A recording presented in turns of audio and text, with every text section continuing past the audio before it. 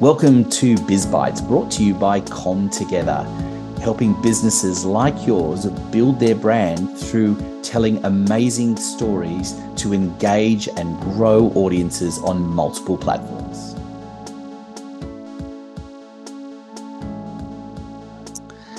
Well, hello everyone, and welcome to what I'm going to classify as a very important episode of BizBytes. I know it's important because I've traded a few messages with our guest this afternoon, Rondalyn, because let's just say it's been a precarious situation.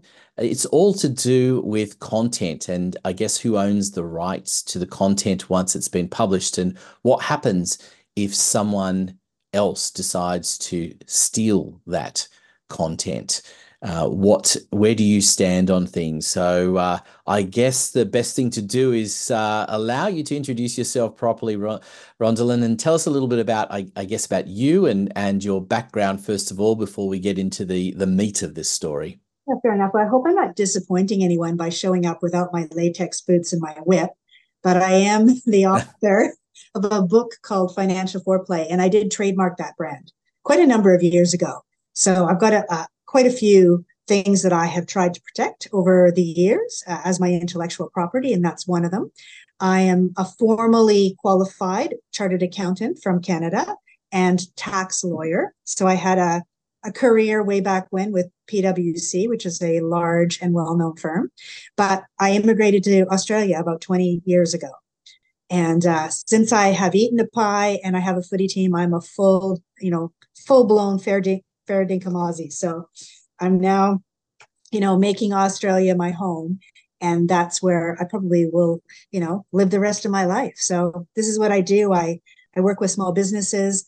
I basically use the background that I have, which is very much, cash flow, tax, numbers, all of that stuff, to help business owners make more money, which is really the lifeblood of any business. I'm not in personal finance.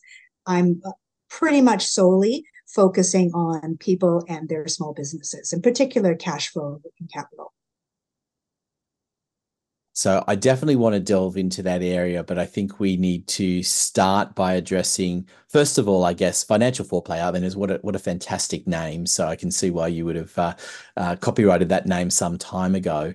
I was going to say, how did you come up with that name? But I guess, sense of a bit of fun in that as well. And it's a good, I imagine it's a good way of bringing people in and making something that I guess is normally, when people talk about finances, you get into that very kind of focused, I guess, accounting spreadsheet kind of mode. And by introducing the idea of foreplay, that's kind of a little bit not what you'd expect. Yeah, look, I think we have to be careful. People that are in the accounting space, whether you're a bookkeeper, an accountant, a financial planner, it doesn't matter. We have to be very careful because we love numbers, but our clients do not. People are terrified of their numbers. They're overwhelmed by their numbers. They just hate dealing with their numbers. They've got a phobia about it or some kind of mental block. So when we're trying to help people, we need to think differently about the way that we present the message. And what I see a lot of my colleagues doing, which I think is incorrect, is trying to teach people accounting. If people wanted to become accountants, they'd be in university studying accounting. And most people don't. So it's about, for me, how do I take brain-friendly educational training techniques and use them in a way to make finance fun and interesting and memorable and just a little bit unique. And, just for anybody who's a worry, there's not really any sex in it, even though you sort of see these latex boots and a whip and it's conjuring up images. But what I try to do is I try to use a lot of visuals and a lot of stories. Sometimes I'll have puppets or I'll have a drawing of a bathtub, and I'll use these ways to actually teach things rather than trying to show somebody, well, numerically, this is how you calculate cash flow. It takes thousands of hours for accountants to get really good at that sort of stuff. And most people don't have 1,000 hours to dedicate to learning it. So I'm going to teach them what they need to know in pictures and in stories, and they're going to be able to automatically, like immediately implement it and make sense of it and actually get some results. It's such a critical area for business, and often, having been in small business sector for a number of years for myself, and talked to many people over the years. The typical thing, of course, is that cash flow is about what's in the bank account, which is not the answer that anyone with some knowledge would tell you.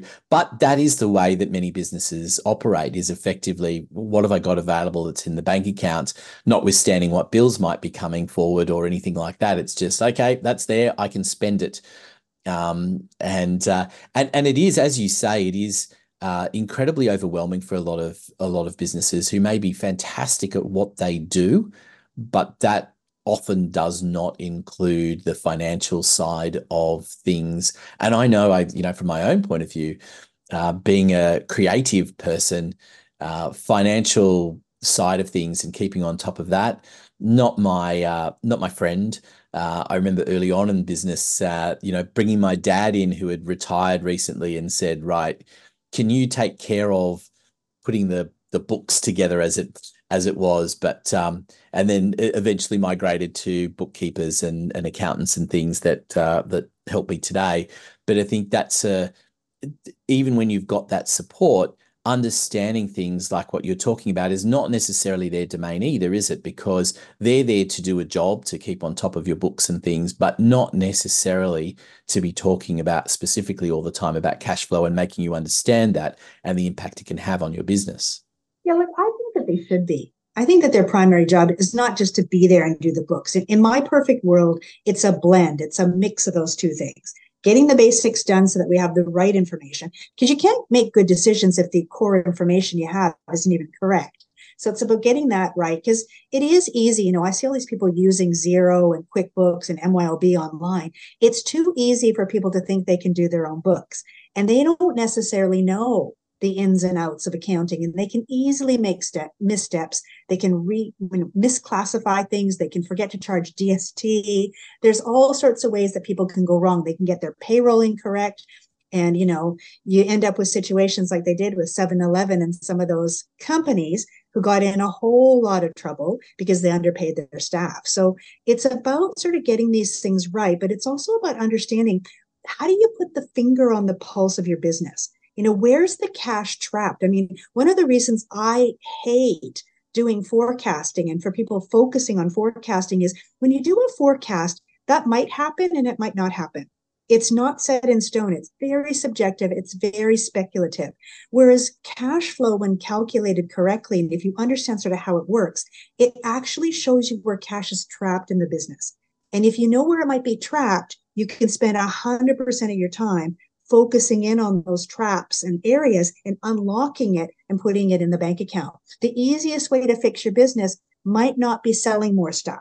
It might just be unlocking trapped cash and getting that sort of freed up. That's a more immediate way sometimes of fixing a business. And that's my bread and butter. It's the stuff I love. And I'm probably putting people to sleep right now, which is No, we won't do that. And I do have to say, my bookkeeper Anna, if you're listening, I know it's not you. I know you know all about cash flow, and you do show me that on a regular basis. So, but I do want to pick you up on I guess, in the way that you teach this, and this goes back to your branding that we started off by talking about, and then the whole systems and ideology that you've got in place. So, tell me the story about what's happened to you over the last, I think it's the last 3 years. You said that this is that the period of time that it started happening, that you had content starting to be taken from you and other people claiming ownership of it? Yeah, so what happened is, it was about June of 2020. So it was right after COVID hit in March of 2020. So there was a lot of lockdowns. There was a lot of, like, you have to remember, I'm a speaker, so I do a lot of coaching and speaking. Every one of us got, basically stuck at home, particularly us Melburnians that were in 270 days or whatever it was of lockdowns. A lot of this travel and speaking and stuff, stopped, and everything started to move online. And I sort of thought, geez, I wonder why I'm not getting as many inquiries as I normally do, because people find me online via my name and via this financial foreplay. Even though I've written 5 books, that's the one that seems to get, most of the real interest and traffic. And I just happened to look online, and I noticed that someone I'd never heard of. So I don't know this person. So even though I think of the finance industry as being pretty small, and me sort of knowing most of the people and running in the same circles, I'd never heard of this woman. And she was online. She had an Instagram channel, a YouTube channel, and she was running a podcast that used my exact trademark term. So this wasn't really a copyright issue because copyright's automatic. It was a trademark issue. And so trademarks have to be registered. And once they're registered for a certain type or class of goods and services, you own the exclusive rights to those. And I trademark anything to do with financial books, financial advice, financial education, money matters, credit management, pretty much anything that had to do with money and finance, I had protected. So I was really shocked to see this thing being used. And so in my way of thinking, crazy, naive me, I thought I could reach out to this person and just sort of, get her on the telephone or get her to, send me a note back. And then we could just have a, open chat about it, and that perhaps she didn't realize that what she was doing was wrong or that there might be a trademark implication. And she refused to get on the telephone with me, which was odd. And the person that I spoke to, who was a talent manager, insisted that I put everything in writing and that they were going to give it to their lawyers. Now, right away, I knew there was something that wasn't quite right. So I, talked to my lawyers because I have patent applications as well as trademarks and things. So I do have a dedicated IP person. And I went to him and he sent a cease and desist letter. And this was in about mid-November of 2020.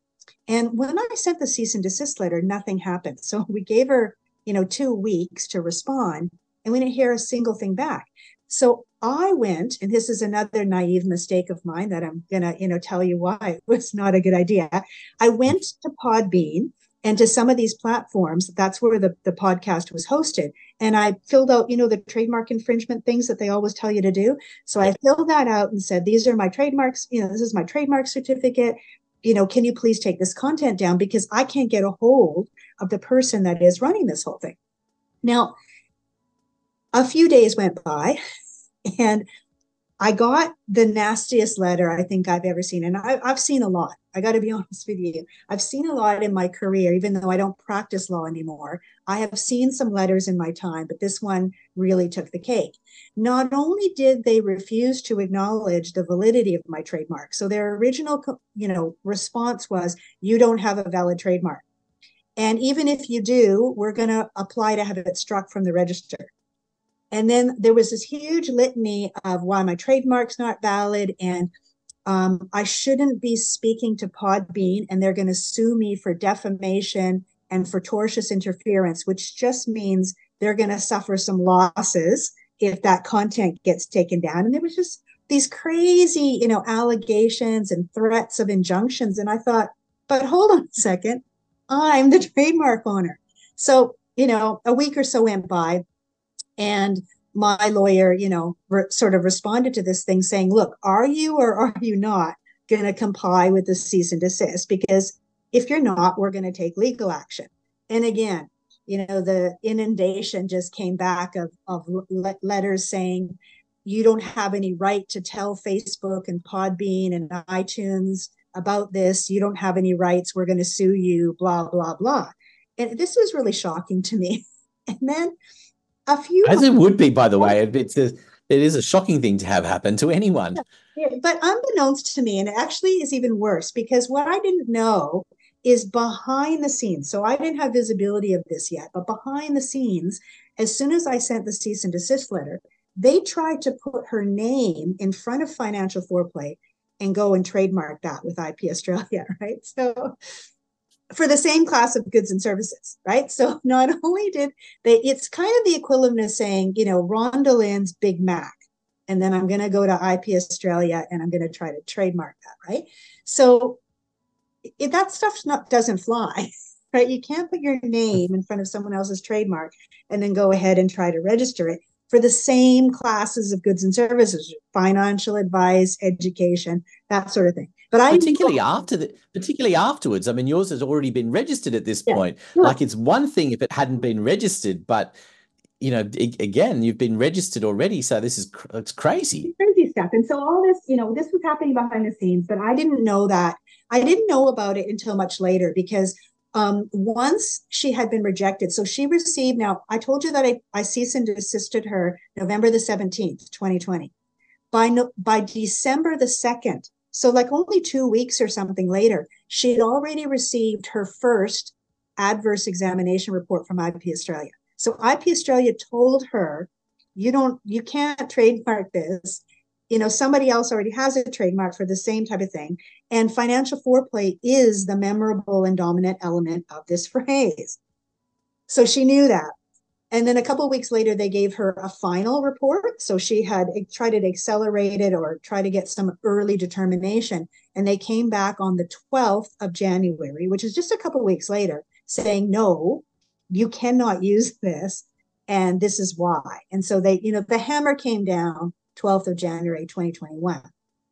Now, I was able to apply through the Freedom of Information Act because I knew that I could do it to get the examination reports and find out about all of this stuff. So that's how I started unwinding that, she'd been kicked back and she still kept using it. I still was getting legal letters from her threatening me with this, that, and the other if I dared to tell anybody about my rights.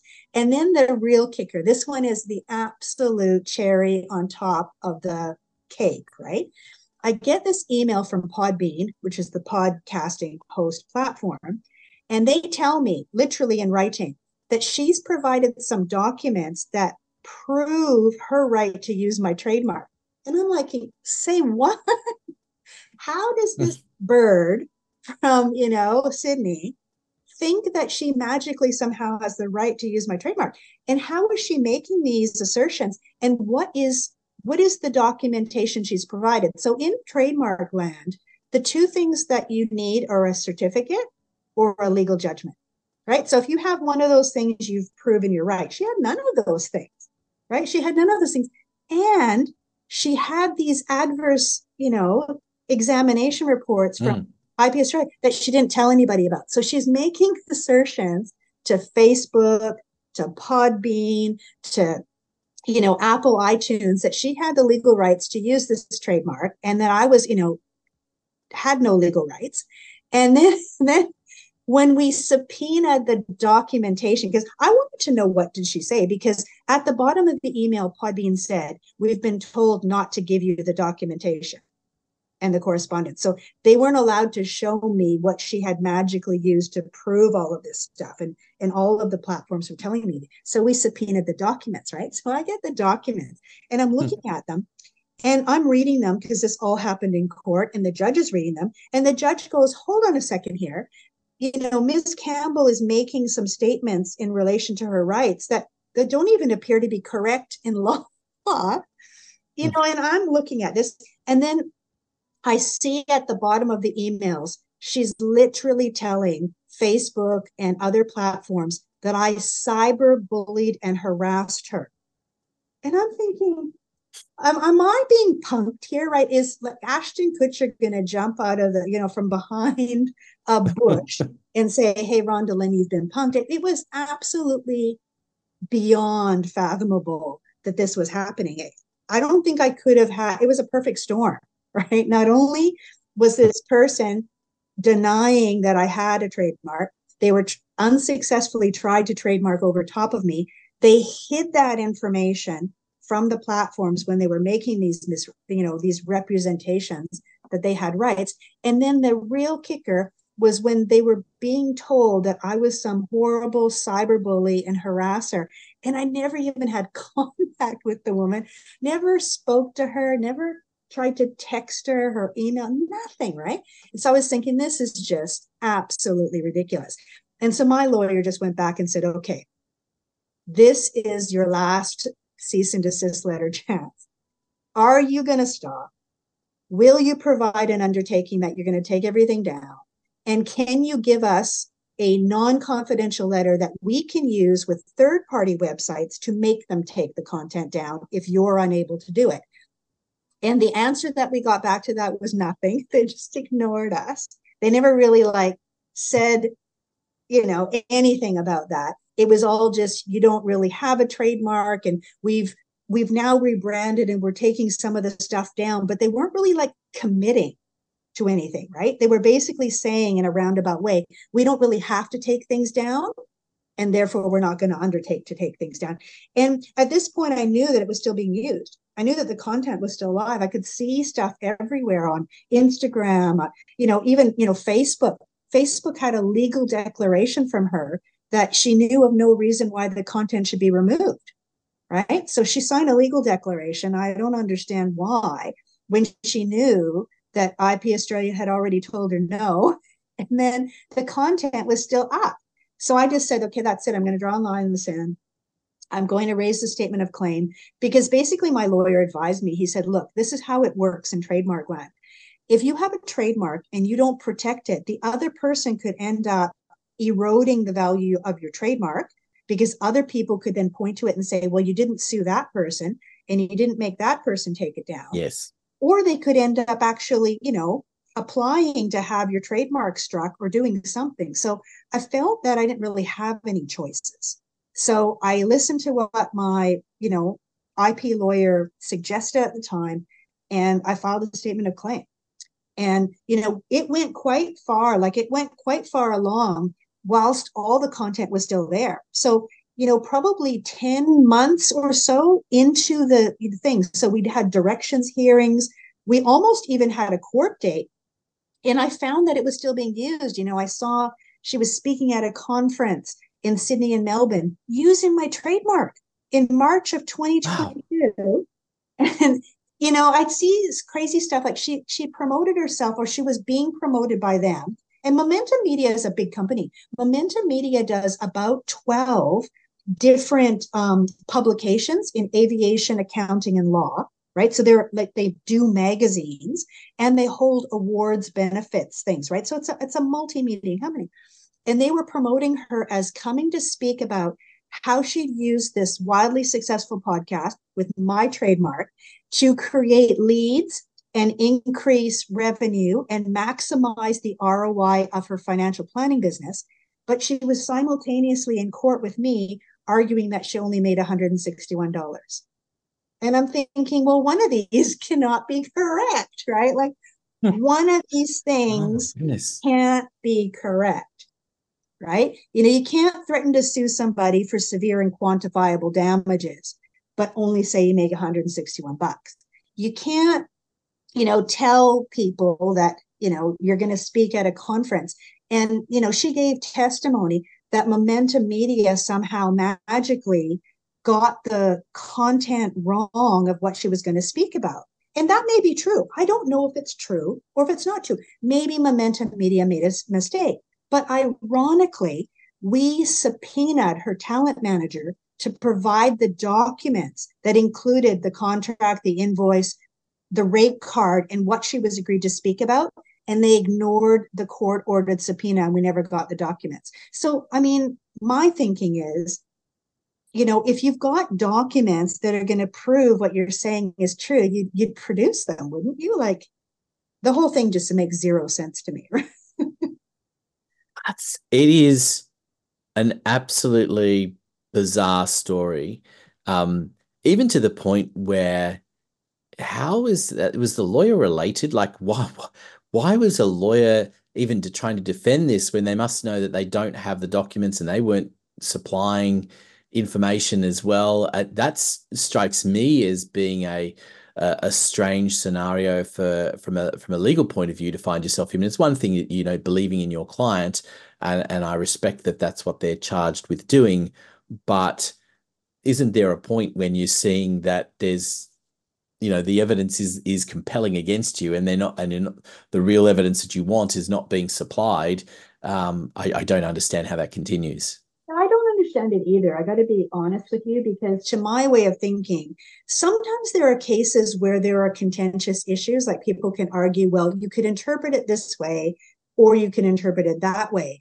But the whole case really hinged on two things. So in trademark infringement, all you have to prove, and I say all you have to prove, making it sound like it's simple, it isn't, is that the identical or a similar mark. So what was the mark that was used? In my case, it was financial foreplay.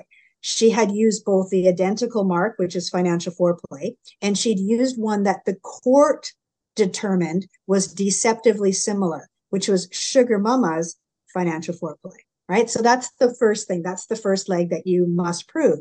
The second thing that you need to prove for trademark infringement is that the mark is being used to promote goods and services that are the same or similar, right? So they start looking at things like, well, if Rhonda Lynn has trademarked financial advice, what is financial advice? And did this person provide financial advice? Now, this is where it also gets like, to me, I'm kind of laughing as I'm saying this because it seems silly, but she testified under oath that she didn't provide financial advice.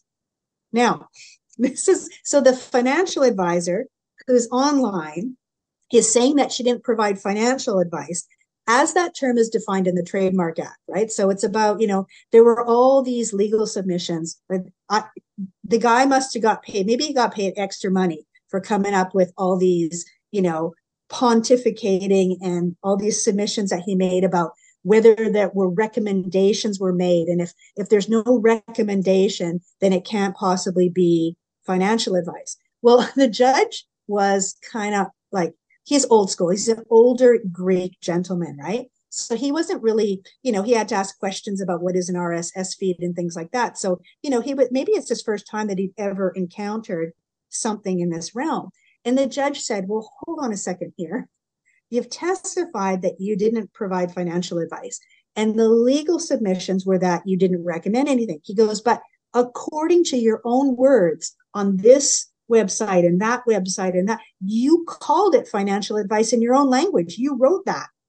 And she was basically arguing that even though she wrote it, the actual content was really only for entertainment and inspiration, right? So the judge goes, okay, on your own website, you called it that. When you attempted unsuccessfully to trademark it, you used the classes of financial advice and education. So surely you must have intended to use them for financial advice and education because that's what you did. And then finally, at the bottom of all this, he goes, I listened to some of the podcast in their entirety. And here's all the things that you recommended, financial products, financial services in the podcast. So there can be no doubt that you provided financial advice. And I'm thinking like, is this for real? Like, have I gone all the way for years? This took me, gone to court, gone to trial to have the entire thing come down to, she did or she did not provide financial advice. And it was as simple as what the judge said, right? Like, I personally struggling to understand how they thought that was going to fly, right? I don't know. And they were stubborn. They refused to mediate. She refused to mediate. They refused to she was just going at me hardcore. And I thought, I don't know, am I missing something? This case doesn't make sense, right? It is. And from the moment that I read it, when we started, corresponding, it struck me as bizarre. And it's still, the more I hear about it, the more bizarre it is. I hope you've been enjoying the conversation so far. We look forward to bringing you part 2 in the next episode of BizBytes. BizBytes is brought to you by ComTogether for all your marketing needs so you can build your brand, engage audiences on multiple platforms. Go to comtogether.com.au, follow the links to book an appointment for a free consultation.